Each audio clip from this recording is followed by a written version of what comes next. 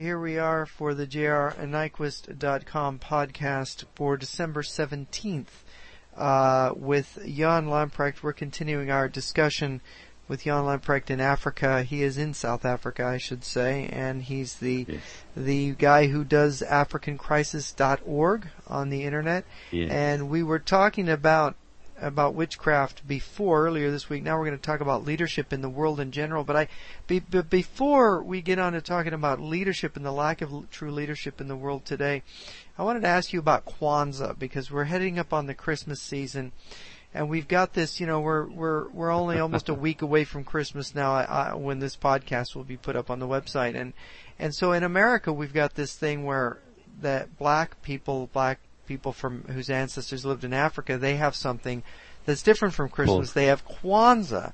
Now, is there really such a holiday as Kwanzaa in Africa? Do black people celebrate Kwanzaa?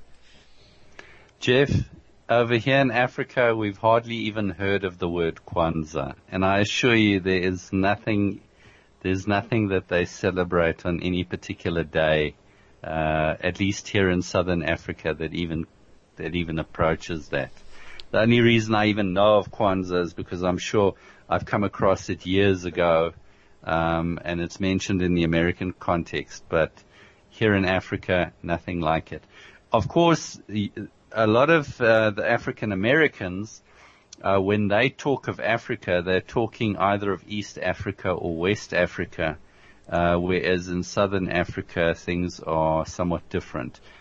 Southern Africa is much more advanced than East or West Africa ever was.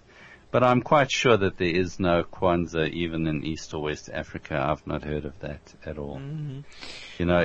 Is it supposed to be a witchcraft or traditional type thing? Because I doubt those people even had calendars.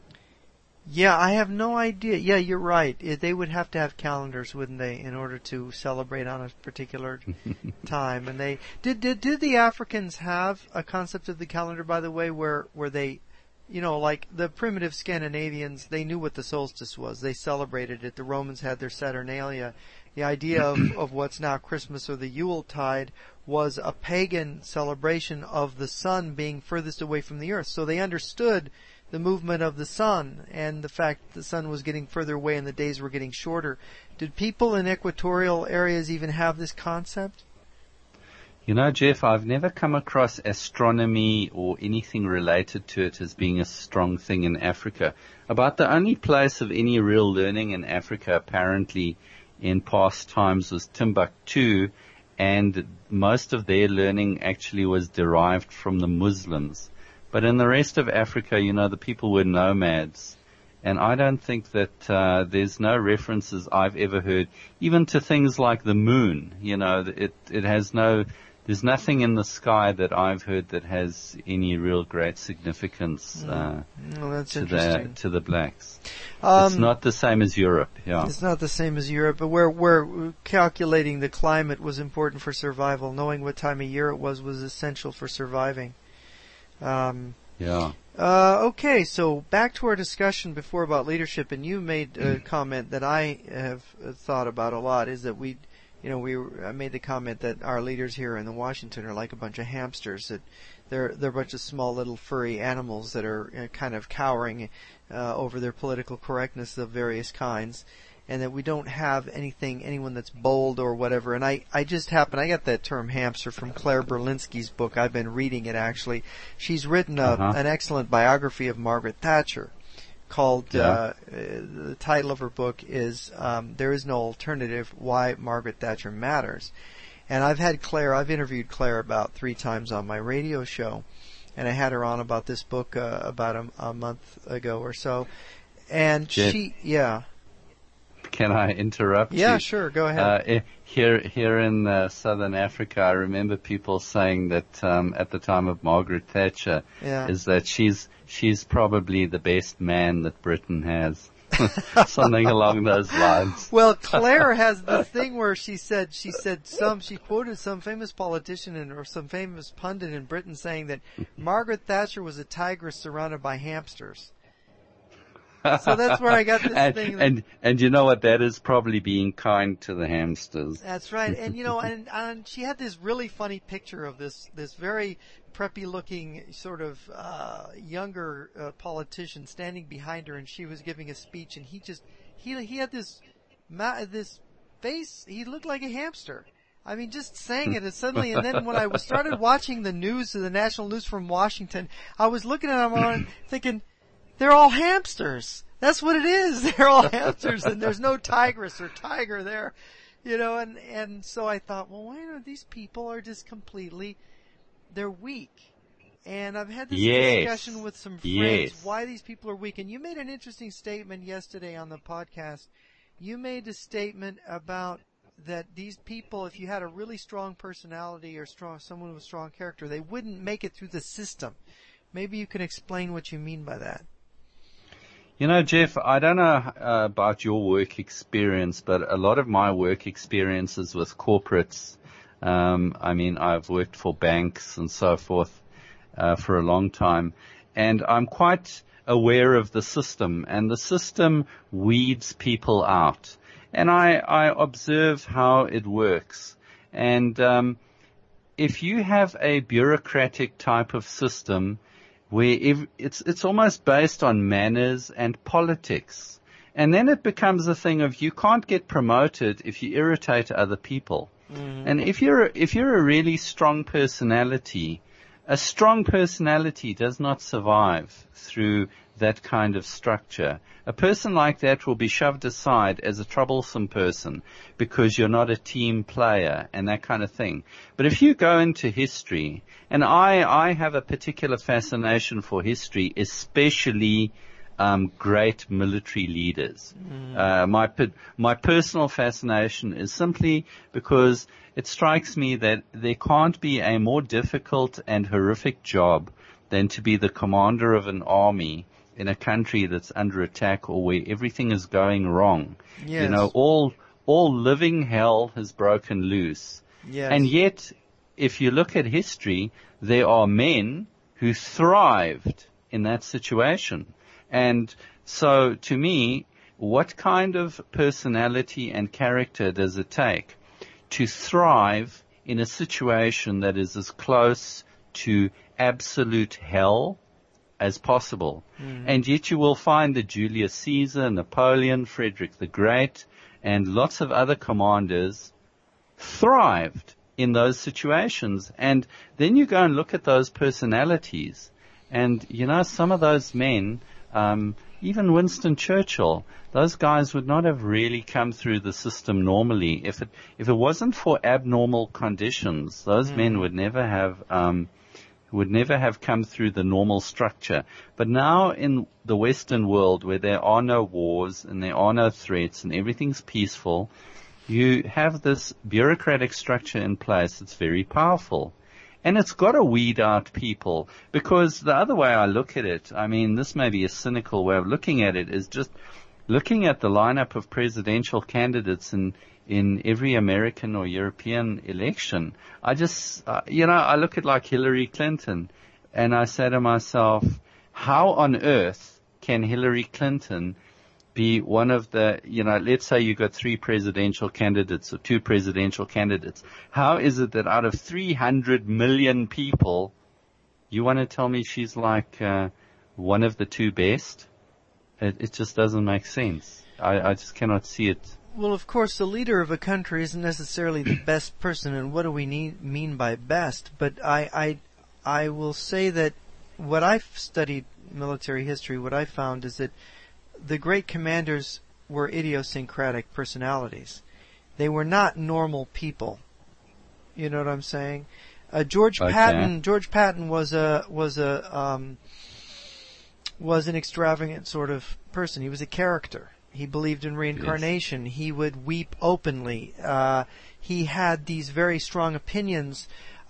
He irritated his bosses. In fact, almost didn't get to command Third Army because his bosses were so put out with him. You had the same thing with in the American Civil War is interesting because the South was closer to feudalism, where people were very strong individuals in the South. There's a strong individualistic streak in the South. These people had their plantations. They were like kings of their own castle, these Southern aristocrats. And so the South produced all these generals who were, whatever their faults, they were pretty good. They were pretty solid. In the North, you have these generals coming out of this kind of more bureaucratized society, slightly more bureaucratized, not like we are today at all by any means.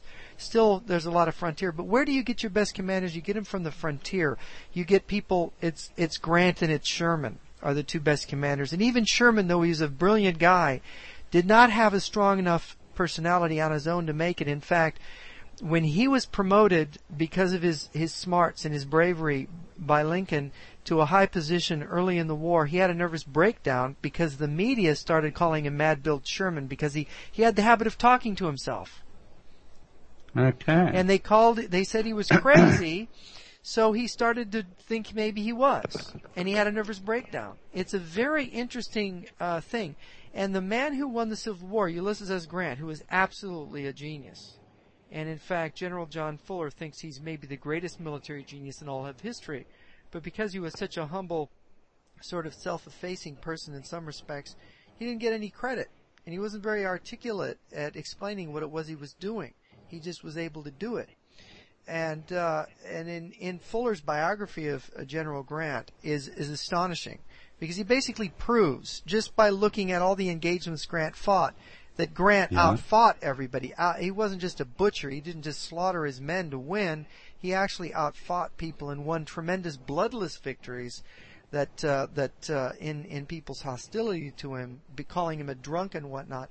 But the interesting thing is Grant was washed up in the Army for being a drunk. He was idiosyncratic in some of his beliefs and ideas. He was a definite personality, strong personality in his own. But the guy didn't fit into regular society. He got a charity job from relatives before the Civil War broke out as a hardware clerk in Galena, Illinois. Yes. And the war breaks out, and suddenly he's the only one who can win a battle for the North. The only one who can really win. Well, go and look at Napoleon's marshals. And his marshals are a really strange bunch of people. I think the one was a smuggler, the other one was a baker, and that was their profession before the war.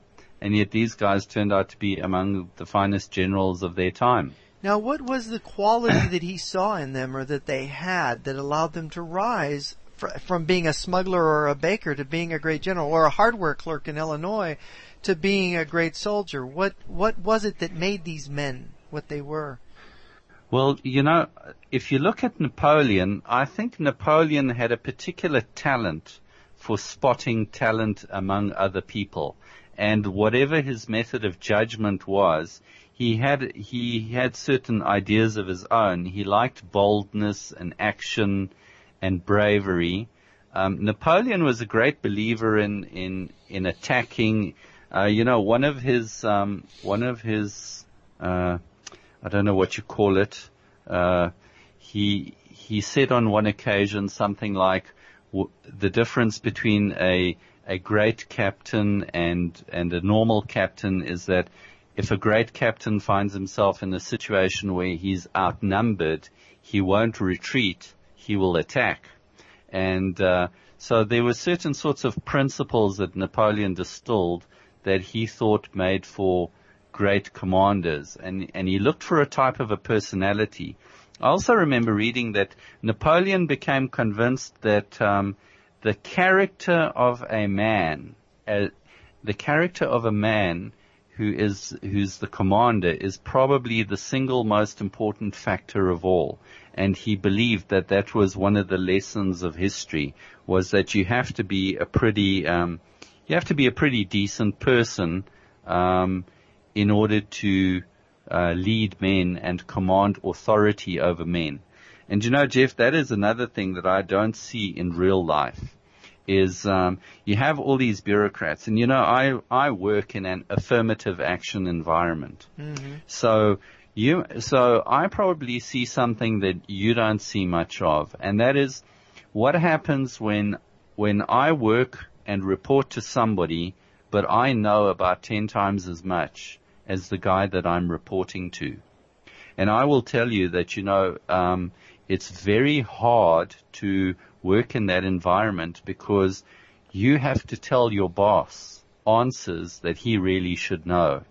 You have to tell him things, and you have to save him from things. And I often think to myself that like in my environment, it's back to front, because it should be the other way around. It should be the one who has the most experience and knowledge and can do the job better who should be giving the orders. And I think when it comes to warfare, I sometimes think about warfare and battle, and I think to myself that, maybe it's not all as bad or as evil as people make out, because in warfare, unlike in politics, Napoleon once said, for example, that in politics is the one area where you don't need any talent. He said that, to be successful. He said, well, Napoleon was the person who originated the word ideology, and he originated it not as a compliment, but he originated as a way of scorning all the people in France that emerged out of the revolution. Oh, really? All these ideas, yeah.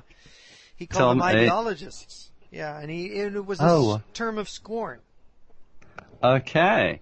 Well, Napoleon, I think his exact words were something along the line that in order to be successful in politics, you don't need any talent. But anyway, but in warfare, it's different. You can maybe, have you ever seen these humorous books? They used to have these humorous books which were called Bluff Your Way Through Sex, or how to bluff your way through something. There was a whole series of them, Bluff Your Way. And you might be able to bluff your way through politics, but you can't bluff your way through war. No. And I think that is where the difference comes between generals and politicians, is that those men were men who were capable of actually doing something and achieving something under very, very difficult conditions, which would break most men. And it takes a special kind of a character, Jeff, and I think probably one of the strongest characteristics is strength of your mind. Because, strength of will and strength of mind, and also being of sound judgment. When I look at some of these generals and you see how they commanded and the things that they said before battles, for example, when Napoleon was leading the Russians and the Austrians into a trap at Austerlitz. He was riding over the battlefield and going to the various positions and having a look. And he told his officers, he said to them, have a look at this terrain and study it, because in a few days' time we're going to have a big battle here. And the thing that strikes me the most about Napoleon is the depth of perception of this man. He's able to take in lots and lots of facts. He's able to process them, and he's able to reach decisions, and he's correct more often than not. And if he makes a mistake, this is the beauty about generalship, is if you make a mistake, you might be killed. Yes. And your army might be destroyed, and your country will lose everything.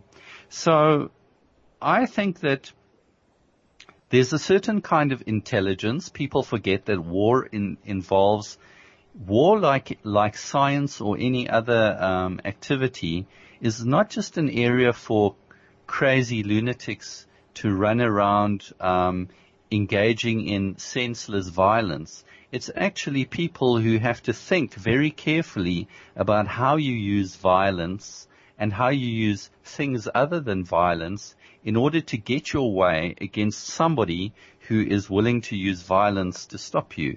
It's actually a very strange kind of a mindset, and it's a very difficult place to operate. So you need very special kind of men to survive that. And I think that a lot of these generals are actually exceptionally clever people. With exceptionally capable minds and rational minds, because otherwise, how could they keep winning battles? You might be able to win one battle by luck, but I assure you, you would not be able to continue on like that for very long. It's very interesting. I had this sort of discussion, and I believe that there is such a thing as thinking. And I've had this discussion with academics about what is thinking. And Yeah. they want to teach young people how to think. And I tell them, well, you can't do that because thinking is a predisposition. If they're not already doing it before you get to them, you're not going to teach them how. And Okay. they didn't like that. They didn't like me telling that. I told that to professors when I was in graduate school. They didn't like it, and I said, besides, this bureaucratic environment here in this educational thing, you're giving me a grade. If I write a paper that it goes against your theories, I know I'm going to get a lower grade. So what do? I find out what you believe in, and I write a paper that panders to what you want, because you're the professor, you're the big head honcho I'm getting a grade from. Oh, they really didn't like that. But it was absolutely true. That's the way people behaved in graduate school. They figured out what the professor wanted, and they spit back what the professor was giving. So they weren't thinking, they were regurgitating in a very sophisticated way. They were regurgitating. Yes. And the thing about thinking is intuitive. It is not, you know that movie Rain Man, where Dustin Hoffman plays the idiot savant who can do calculus in his head? I've heard of it, but I haven't seen it. Well, no, an idiot savant is you got these people who can do complicated math in their heads, but they Yes. don't know what anything means. They're complete idiots. Okay. I mean, they're Okay. goofs. And the thing Yes. is that an intuitive thinking person, they know what's important. They know what comes first. They know what things mean. So they can weigh them, and they have, as you say, judgment about them. Yes. So that they really can think. That's different than just a raw mathematical calculation. Calculation is something you need to be able to do, but calculation isn't as part as the intuition of knowing what things really are and their relation to each other. Understanding these Yes. relationships is part of the judgment in it. And I've always been astonished, having been in graduate school myself, having worked with people and talked to people that have gotten involved in think tanks and the CIA and the State Department and government, is that I hardly ever met one on that career path who I thought could really think. Okay. And that was what Okay. convinced me, by the way, that when I was looking at a lot of the problems that I write about and think about and write columns about today, is I looked around and I go, how come these people aren't writing about this? This is a really hot topic. This is the thing that they should be thinking about. And I talk to them and go, oh no, we don't want to touch that. No, that's not good. And I realized right then I wasn't going to be successful. They were. Because I was saying things that were irritating people. And it wasn't quite socially acceptable, and yet what I realized was that that's fine as long as your society's on the right path. But if your society's headed for destruction, you better pay attention to these things, because the things that I really were interested in were like red flags that are saying the United States is not pursuing the right strategy versus the Soviet Union. There's a certain amount of self-deception involved in American strategy during the Cold War, and then the self-deception of believing the Soviet Union collapsed was a spontaneous people power kind of thing. It wasn't. It was organized by the KGB and the security services. It's a fact. You know, I had a guy on from Eastern Europe last week on a podcast, and he'd interviewed people over there involved directly in the creation of this revolution, who got their orders from Moscow. Right. You know, he's making a documentary about it. You see, Jeff, I think that especially in I keep telling people that, great men only arise in times of difficulty. If Napoleon had lived at any other time, he would probably have been a very average guy. In fact, I actually have a book about Napoleon the novelist. Napoleon actually tried his hand at writing, and he tried to write some stories, and he would probably not even have made it as a writer, but he ended up in a period of time and with some luck in a position where a talent that would otherwise never have had a chance to show itself came out. Well, let's say what that talent is, and what that talent is the talent to think for yourself, which requires strength of mind, requires logic, and requires a kind of ruthlessness with yourself. Because one of the things you encounter when you're thinking is yourself. And I think that's what gets in the way of a lot of people thinking, because they run into their own ego. Jeff, you also get another thing, and this is the thing that I really admire so much about these great commanders, is it's not just about thinking, it's about thinking about something that's actually horrific. Yes. I mean, you have to think about the fact that, you know what, I'm going to do something tomorrow, and if I do this thing wrong, I could be dead.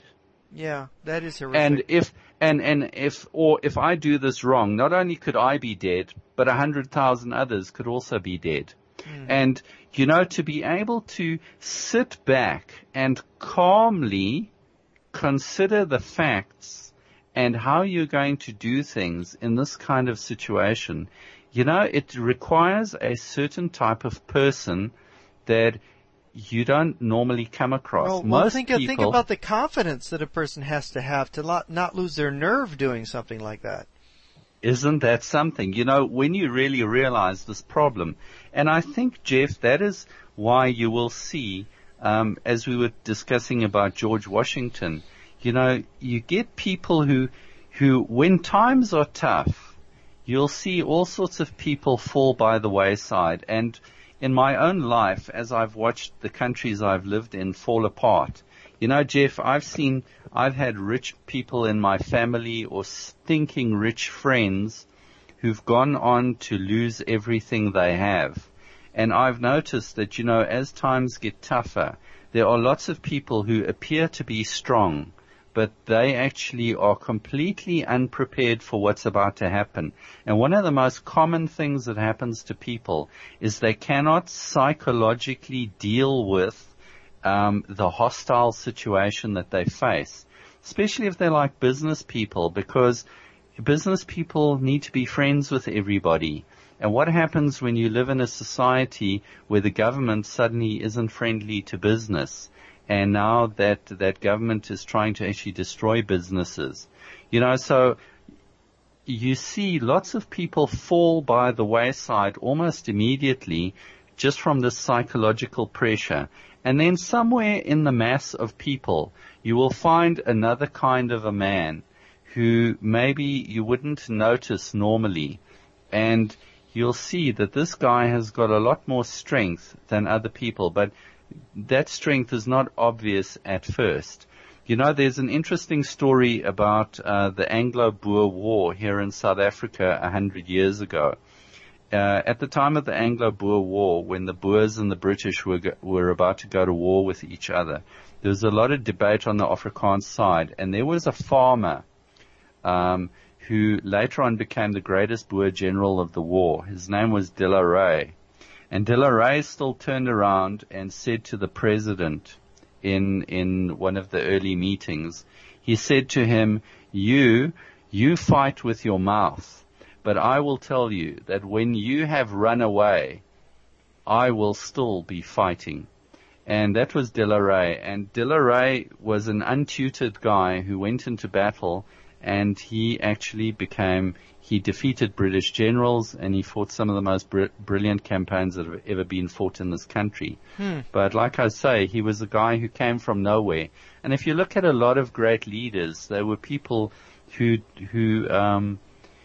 offhand wouldn't have really gone anywhere. They are strange people, but they have a certain character. The first requirement, I think, of a leader is intelligence. I don't think you can make it as a leader in the world, except now in this modern world. In this modern world where maybe you can become the president of the United States and not have much of an IQ. I really do not see a modern president as being of the same kind of ability as, say, Julius Caesar. Oh, Julius Caesar was an incredible genius, though. I mean, to try to compare, and I mean, Lincoln was a genius. I think President Lincoln was. I try to think of another president. There was a genius of character about Washington. Certainly, Madison and Jefferson were very smart guys, perhaps geniuses, but we haven't had very many geniuses as president in this country. And maybe some of the others that were more obscure, they never really got to shine. We had some strong leaders like President Polk, for example. President Grant was certainly a genius as a general, there's no doubt in my mind. But there aren't, Julius Caesar was a very special brand of genius. Yes, I mean his achievements are incredible, and when I look at these people, it starts off with you've got to be intelligent because you've got to be able to think for yourself. Because when you're at the top, if you spend all your time relying on your advisors, Right. all these guys who really achieved great things didn't rely too much on advisors. I mean, Napoleon was a very centralized guy. Or everything was channeled through to Napoleon. There was that time when they wanted to take Napoleon and another general and put them in charge of the army of Italy. And Napoleon wrote a letter to the French government saying, one bad general is better than two good ones. He said he would rather let one general command an army than two.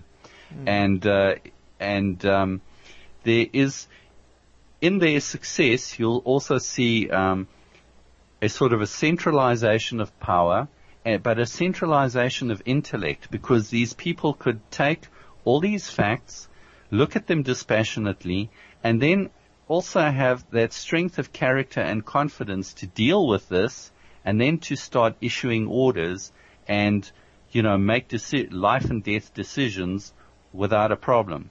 But there is also the other thing of integrity, and I think Napoleon definitely believed in integrity.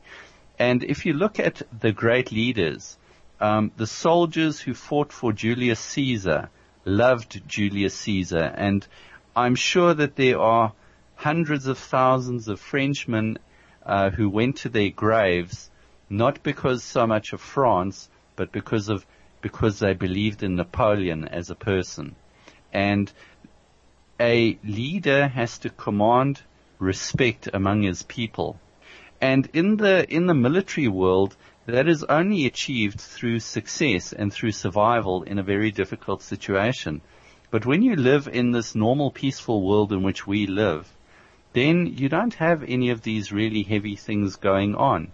And so you don't need such great survivalists and such great intellect to command society.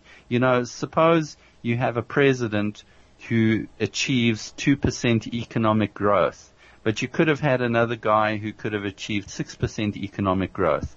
Both of those, it's not the same situation as a war where the difference could be victory or the difference could be complete defeat.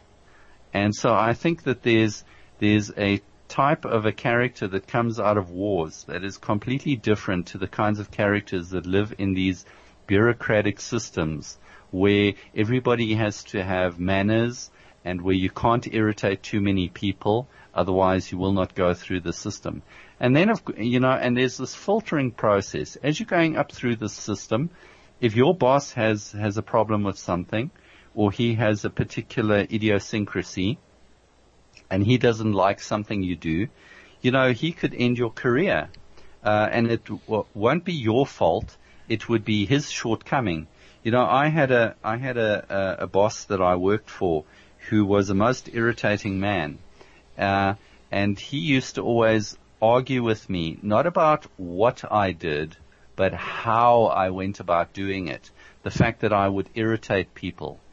And, he would never say to me, what you have done is wrong. Everything that I did, he agreed. I had engaged in the correct course of action. I had solved the problem well. But he would argue with me over the fact that I didn't consider people's feelings too much when I was doing certain things. Mm-hmm. And then later on I actually ended up working for a guy who had a completely opposite view. He actually said to me, Jan, I know that you're the kind of guy that will set the cat among the pigeons, but that is exactly what I want. Mm-hmm. Yeah, he needed that. Well, there's something about people who are in themselves thinking and strong.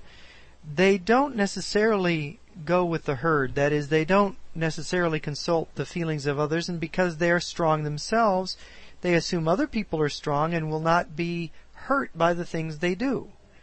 You know what I'm saying? And And so that makes them a little bit sometimes abrasive, although in the case of Julius Caesar, I must say, Julius Caesar understood how people felt, and he really manipulated, and he flattered and used that. So he had a sort of genius for people as well as the genius that he had otherwise. Oh yes, no, his strategy, his conquest of Gaul was probably one of the most amazing military campaigns of all time. Yeah, because it was basically an unconquerable province. Outnumbered, outgunned, totally on his own, and how he managed to survive against those odds. I mean, the things in there, I regard it as one of the most amazing stories of all time. Well, what's even more amazing is that he politically conquered Gaul. Yes, okay. After so many people were killed, how could he do that? And Gaul remained part of the Roman Empire essentially for hundreds of years after that. Okay. Well, Jeff, I think it's not, when you are thinking about deep and heavy things, there are lots of things that you can say where you will tread on people's toes. Mm-hmm. And I find it inconceivable that, there's almost like a feminine mentality in a certain way. And I say it's feminine because it's all about, let's be careful about everybody's feelings, and, let's rather tell a white lie so that people feel better about themselves. But in reality, I think that there are lots of things where you need a sort of a male type of leadership, which is somewhat different. Like Margaret Thatcher. Yes. How's that? We're going to kick some people around. Yeah. Sometimes you need to be harsh on people. I was really surprised to read in that biography that she screamed and yelled and threw fits in front of her people, and she treated them like bad schoolboys. But that is character. Believe it or not, Robert Mugabe strikes terror into his own people. Apparently, people who've worked with him have seen his tantrums and things, and he terrifies them. But all characters are like that. Hitler's like that. Napoleon threw tantrums. Yeah, I know Napoleon used to bark at his marshals in front of the troops, which is considered bad form to dress down another officer in front of his men. And they say that was his only fault. His only real fault as a general was doing that. Otherwise, he handled people. But he did this thing, and I don't know if you would confirm this, but he did this thing to make himself popular with his men. He would go out at night. The guy was an insomniac. He only needed 2 or 3 hours of sleep a night. He could get by.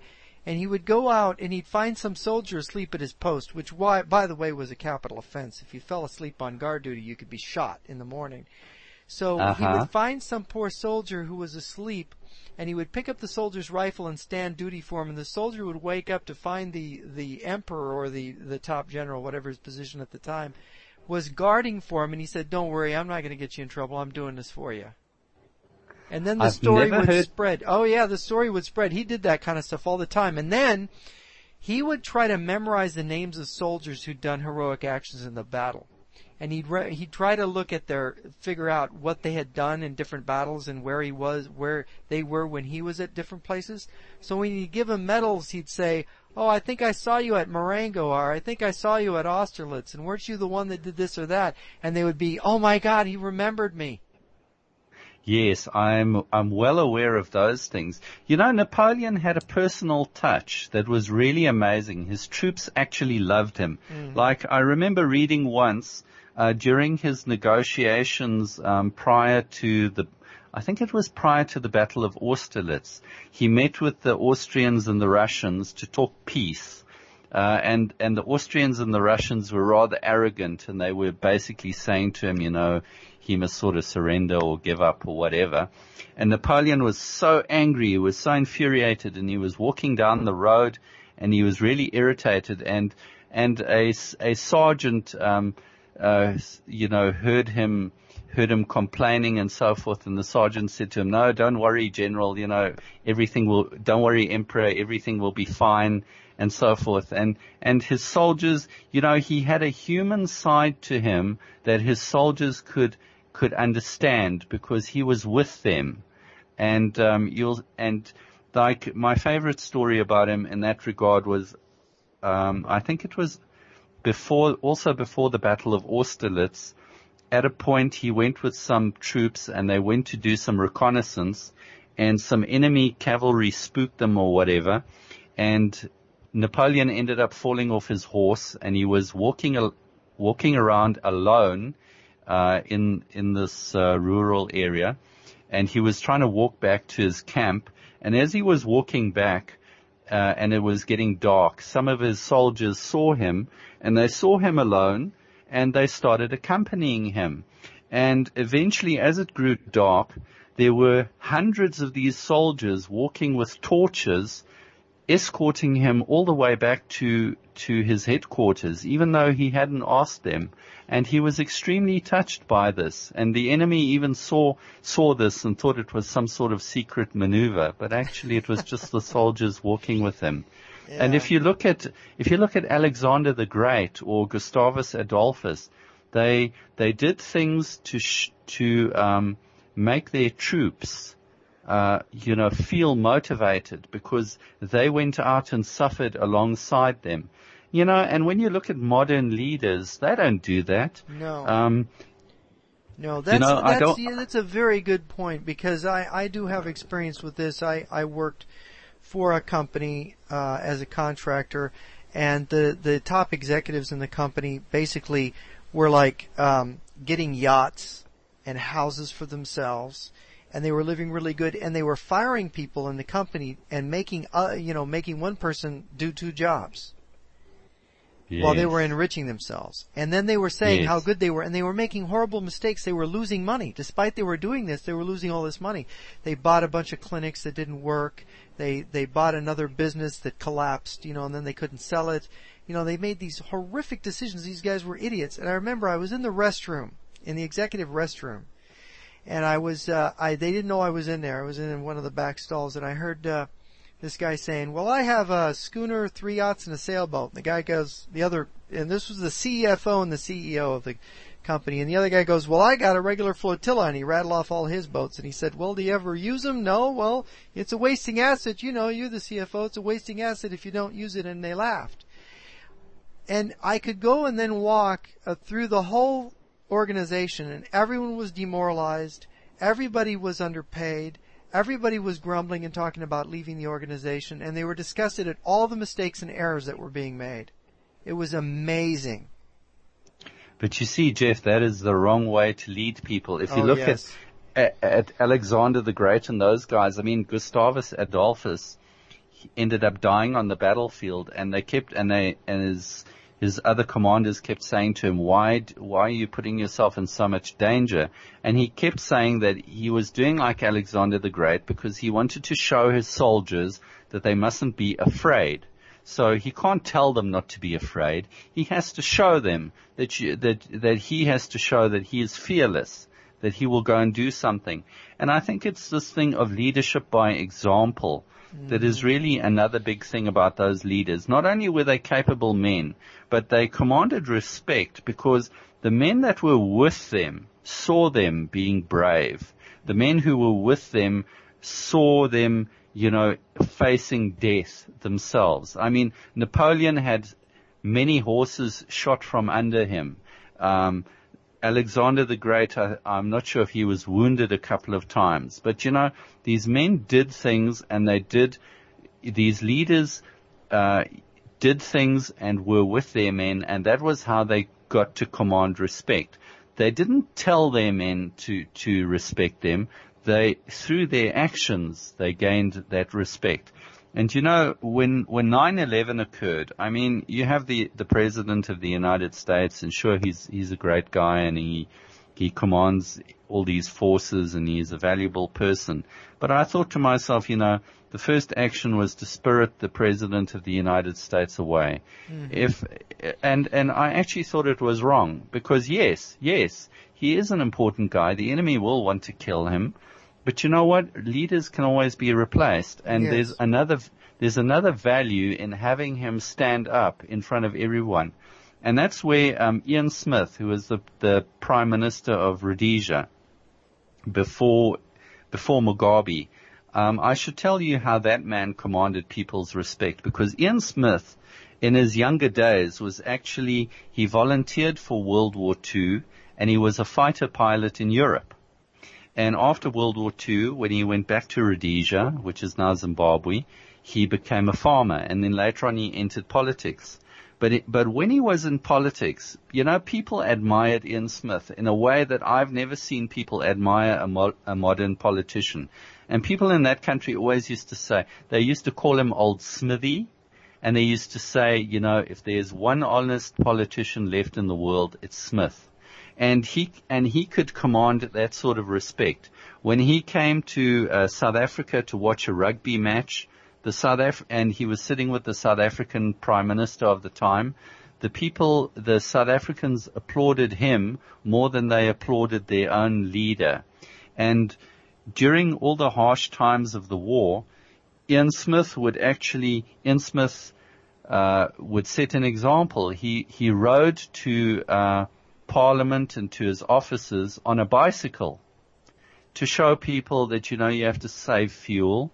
And he went and did that. And after Mugabe came to power, Mugabe travels around the country like the Soviets do. He's got a whole convoy of soldiers that follow him, and they dash through every traffic light without stopping and that sort of thing. Ian Smith never had a bodyguard, even after Mugabe came to power. So imagine this scenario. Here is the hated white man who ruled this largely black country, but after losing power, you would think the blacks would want to kill him in the street. But actually, Ian Smith lived alone. He didn't even lock his house, and he would walk through the streets of Harare by himself, and the black people were pleasant to him, and everybody was nice to him, and he had less fear than Robert Mugabe, who was the new president. Remarkable. Absolutely remarkable. That is, man. You see, and that's different to the way the politicians in the Western world are. They've forgotten how to lead. And, some days I'm cynical, Jeff. When I look at the way these governments work, then I say to myself, I'm sure that you could be the president of the United States as long as you could answer a multiple choice question, because that's really what it boils down to. Those people have lots of advisors who think for them and who say to them, President, you have option A and option B and option C. Choose one. I'm sure that it's not that. I'm sure that that's the way things really do work, Well, it is distressing, because I don't think that I see we have a new president. I know he seems intelligent, but what I hear coming from him doesn't seem like the right solutions. He sounds to me like someone who's going to do, I hate to say it, an awful job. And this business about public works and about spending our way out of this depression that's developing now, it is completely wrong. We know from history this does not work. This is the formula to prolong the economic crisis. And yet this is what comes out of the man's mouth. Sometimes these people come up with these glib things. I suppose this is, Jeff, I suppose there comes a time also in history where you have a sort of a time when everybody agrees on a certain thing as knowledge. And then somebody will come along who will completely disprove that. I mean, Napoleon was an example. Everybody said you fight war in a certain way. Then along came Napoleon, and he broke all the rules. But he was winning all the battles. And then everybody saw that, what we thought was knowledge is actually not knowledge. There is another level. Mm-hmm. And I think that happens in economics, and I think it happens in a lot of places. And of course, there's a lot of old junk socialist ideas are also regarded as knowledge. Mm-hmm. I think there's a lot of stuff that masquerades as knowledge that isn't really knowledge. Oh, there's no doubt. There is no doubt of that. And the fact is, these bailouts, and I keep thinking about it. I can't stop thinking about it because it's so dreadful.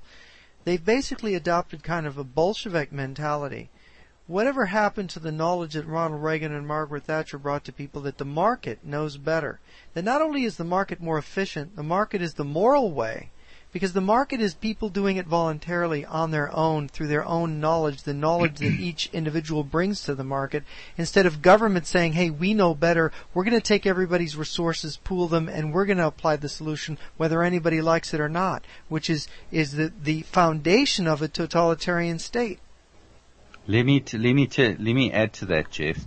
I keep reminding people about Karl Marx and Adam Smith. You know, Professor Adam Smith published that analysis of his called The Wealth of Nations in 1776. And he went, and he's the father of the free market, because he went and he sat down as an economist, or as the first economist. Actually, he wasn't an economist. He was the chair of moral philosophy at Edinburgh University. Okay, but what I mean is, he created economics. But it's important. Even though he was. It's important to note that he was a moral philosopher. That's very important, because I think that what he discovered was that there was a morality in the market. Okay. And through his careful analysis, he showed that the free market is the best way. Then you get this guy called Karl Marx, who came and invented a lot of junk. He was so discredited even in his own day that economists would not even reply to him. He wrote a load of rubbish, and now there are people who believe that some of what he did was actually intellectual. But the real intellectual was actually Adam Smith. And, I mean, it was the adoption of his ideas that made America and Europe great. Yeah. If it wasn't. Yeah. And now, those very same ideas, now suddenly people don't want to use the very same formula that made your country great is now no longer applicable. How is this? Well, you know, Adam Smith pointed out that the capitalist system wasn't utopian, and that businessmen could be highly immoral. But he said that the way the market made it is the market, there was the invisible hand, that yes, basically things worked out in the market.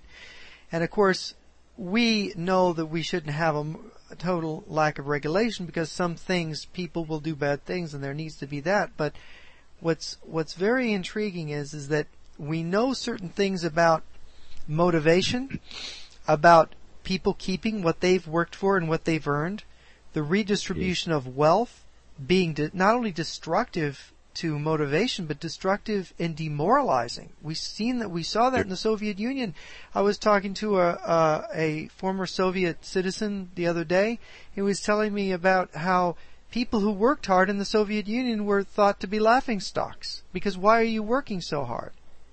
Jeff, you get the same thing in our environment, even with our affirmative action, because, you know, any type of socialism is extremely demotivating.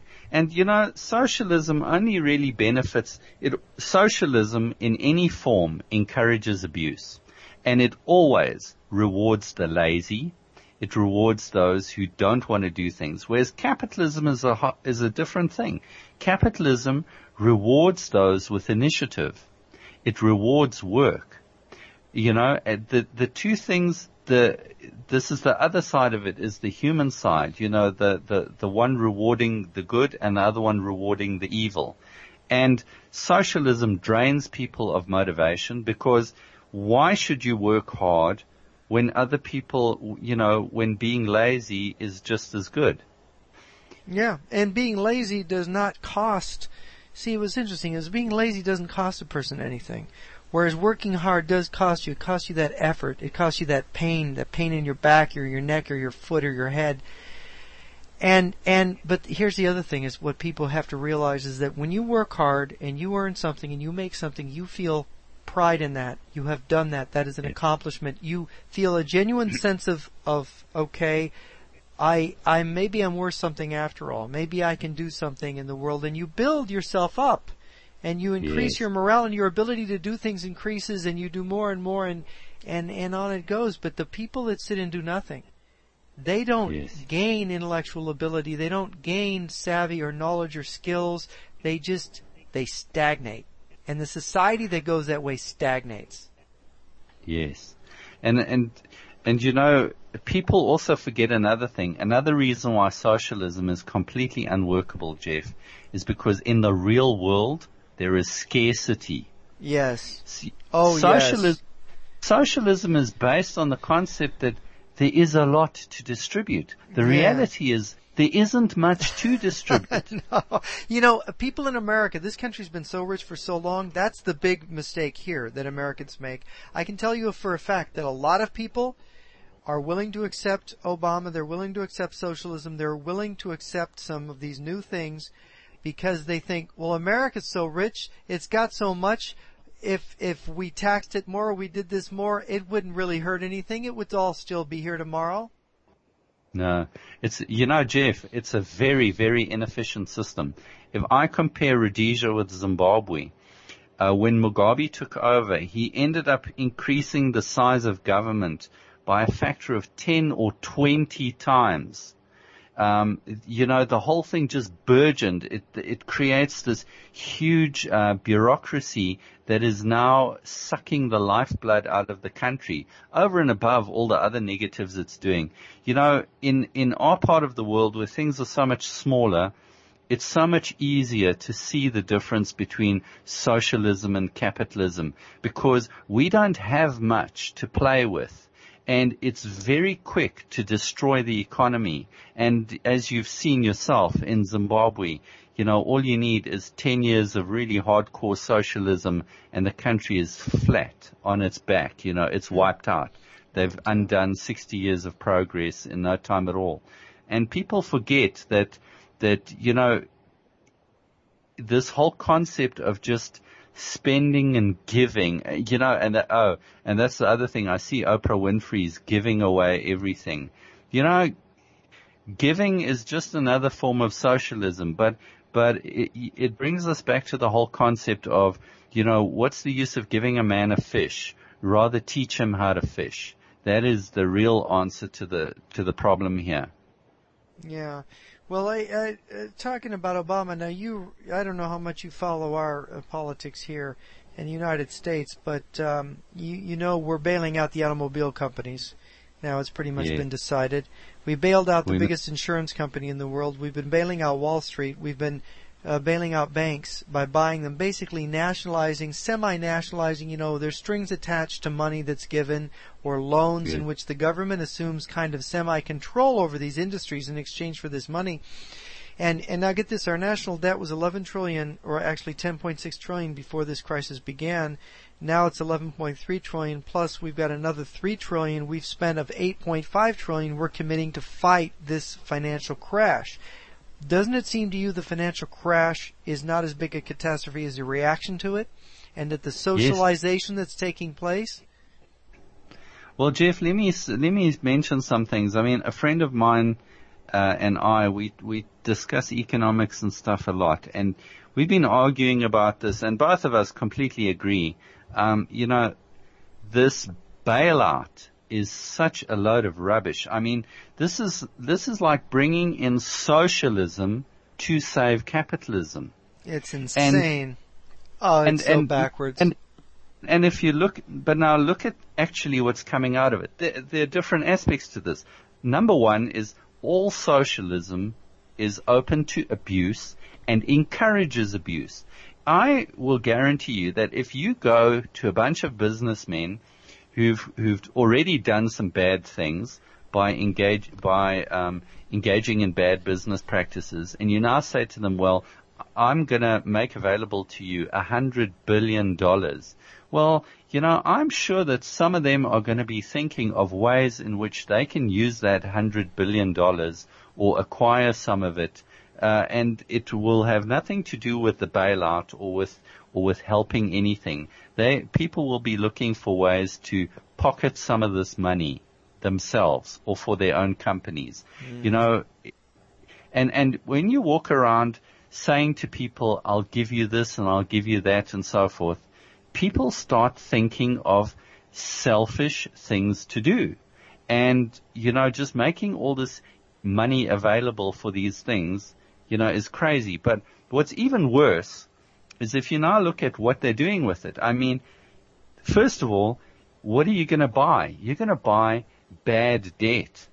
Debt that is actually going to, those companies would have folded because of that bad debt. So now you're taking public money and you're buying something that's very bad, that you can't sell, that has no value, and you're saving that business, but now you've bought this bad debt, and what are you going to do with it? Who are you going to sell it to? And the person that made all these mistakes is not removed from the market. They're still there. You've allowed a business to commit all these egregious errors, and the business is still there to commit more egregious errors. Jeff, you are rewarding the person who has created the problem. Yes. You've taken him away from being punished for what he did.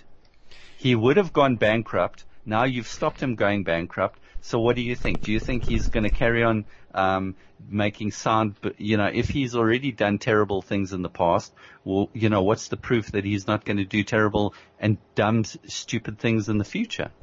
That is where capitalism is so great. I sometimes have to tell people why capitalism is the greatest system that ever existed. Because, first of all, it's self-financing. In this country of ours, where people are so heavily into socialism, they forget that, whenever you mention making a profit, then people say, oh, but that's such an evil thing. I tell people, you know what? You should be encouraging companies to make a profit, and you should be praising them for making an even bigger profit. Because if they make a profit, they are able to finance themselves, finance their own growth, and move forward all by themselves without anybody helping them. So that is already the one positive thing about it. And the other side of the coin is that capitalism is a type of economic Darwinism. It's survival of the fittest, where if somebody makes a mistake, he goes bankrupt, and you put him out of business and he doesn't enter the system. Whereas the guy who is successful, he will make money. He may even make a lot of money in a terrible situation. But let him make that money, because he will use it in even greater ways in the future. Well, let's talk about these bureaucratic leaders in the business. I see business going awry because we've basically left the era of the entrepreneur and we've gone to the era of bureaucratized businesses. These are people that have merely gotten business degrees that are running companies, being CEOs, being CFOs, and these guys are nothing but, they're people who have never swept a floor. They've never done the jobs. They didn't work their way up. They didn't invent the company. The entrepreneur who did it, who started the company, he swept the floor. He did everything when he started. It was him and two other guys, or him by himself. These people never had to create anything. They go to school. They get some kind of grade from some professor somewhere. They go, oh, we can take it over. We can run it. They don't know what they're doing.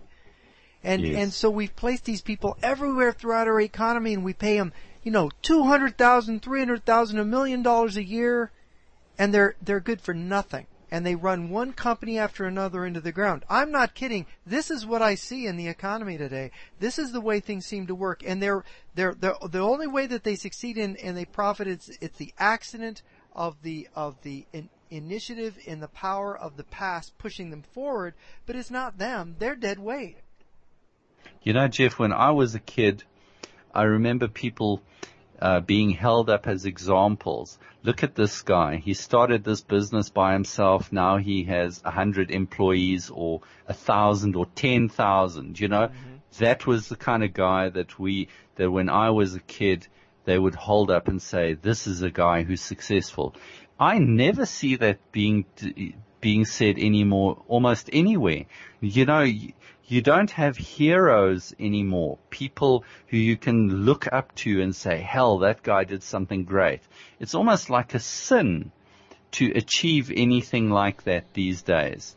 And I think that there's a lot that's lost because, people now grow up and they don't think in terms of, I can be great or I can do something great with my life. But nobody aspires. Is it something that we have in this bureaucratically organized society where we're all in this little bureaucratic group that if anybody does excel, if anybody does do something great, other people are offended and maybe envious of that and they have to bring him down? They can't let him do it? Actually, Jeff, I think you've got there's a lot of truth in that. Here in Africa, I can tell you that definitely their success brings envy and jealousy. No question about it. And that is a sign of civilization's declining. That's barbarism. That is bringing down society because it is a false set of values, a set of values that leads us to breaking down instead of building up. This is the whole thing, is, like I've said, capitalism is self-financing, encourages things and so forth. The way the Western world used to be is that you used to look for talent and you try and promote and accentuate that talent. You take a man and you encourage him to do something great, and if he achieves something, then you give him even more power so that he can do even greater things. And nobody thinks like that and talks like that anymore. That, we should be finding the brightest and encouraging the brightest to contribute to our society. Instead, like in our country, we have OBE, where we actually take the brightest and we slow them down to the level of the dumbest. Oh, man. So that they, Oh, yeah. And it's no wonder that we're not going anywhere. It's no wonder that nobody's inventing anything new. If you look back on history, Jeff, there were probably more inventions and heavier and deeper scientific thinking going on in the 1800s than there was in the 1900s. If you look at the kind of concepts that people were thinking about, guys like Edison and who was that Serbian guy? Nikola Tesla. Tesla was thinking thoughts that even today are mind-boggling. Mm-hmm. Mm-hmm. But those guys were thinking it over 100 years ago. Well, Jan, and they were doing it. We have gone more than an hour on this episode here of the podcast, so wow. Just wind it up. The listeners are probably tired of our ranting about what's but one last point I thought I would say. Do you think that these modern big corporations, bureaucratically organized, are kind of like sort of socialistic, just in the way they're organized? Well, Jeff, and the values they teach, I actually went on a course where they were trying to teach us, they kind of bring a lot of socialist junk into the business world, where I am, that is absolutely not relevant at all to what we're doing. They're almost indoctrinating us into learning values that actually have got nothing to do with capitalism and nothing to do with success, and they don't encourage any kind of success at all. They are stupid leftist values. Yes, and with that stupid leftist values, we will leave our listeners. We call it a day. JRNyquist.com podcast with Jan Lamprecht of AfricanCrisis.com, and I'm Jeff Nyquist. So thanks for joining us for the podcast.